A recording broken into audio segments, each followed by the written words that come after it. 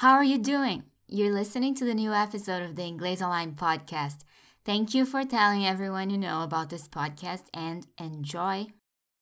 So, there's a term in English that pretty much corresponds to what we say in Portuguese, má fé, and the term is bad faith.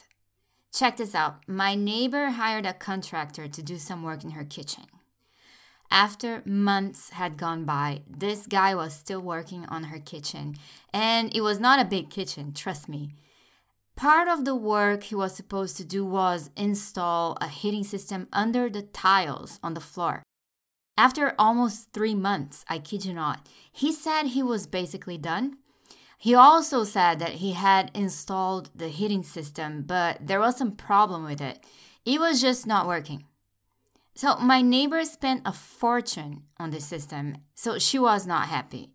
She got a hold of a woman who worked with this contractor before, and the woman told her the truth. This particular contractor wasn't skilled in electrical systems. That means that he should not have agreed to install the heating system, right? So my neighbor had another contractor come over and take a look at the system. This new contractor said there was nothing wrong with it. The problem was the installation. So there you go. The first contractor knew he didn't have the skills and agreed to do the job anyway. Then he didn't do it right and blamed the system instead of owning up to his lack of skills and returning the part of the payment that corresponded to that job. I think this is the least he could have done. My neighbor spent her money on this guy and then some more money on the second contractor for his professional opinion. The first contractor acted in bad faith. To act in bad faith means to conduct yourself with a dishonest intent. Basically, you know you're doing something wrong, but you go ahead anyway with some kind of transaction where the person at the receiving end will not get exactly what they're being led to believe they're getting. I'm pretty sure this is something everyone has been through. Dealing with someone who acted in bad faith and deceived you, gave you their word on something while knowing they weren't going to hold up their end of the bargain. So here's another idiom, another term that is very appropriate as it helps explain what it means to act in bad faith.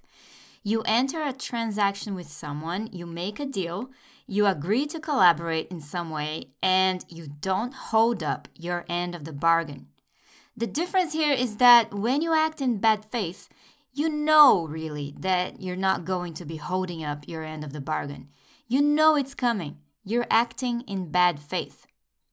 Other times, people start out with good intentions, or so they say, but they end up not fulfilling their obligations or keeping their word about something they agreed on. So here, again, they're not holding up their end of the bargain. Whenever you don't fulfill an obligation or any kind of agreement, whether or not you were acting in bad faith, you're not holding up your end of the bargain. So how about you tell me your examples? Let me know and talk to you next time.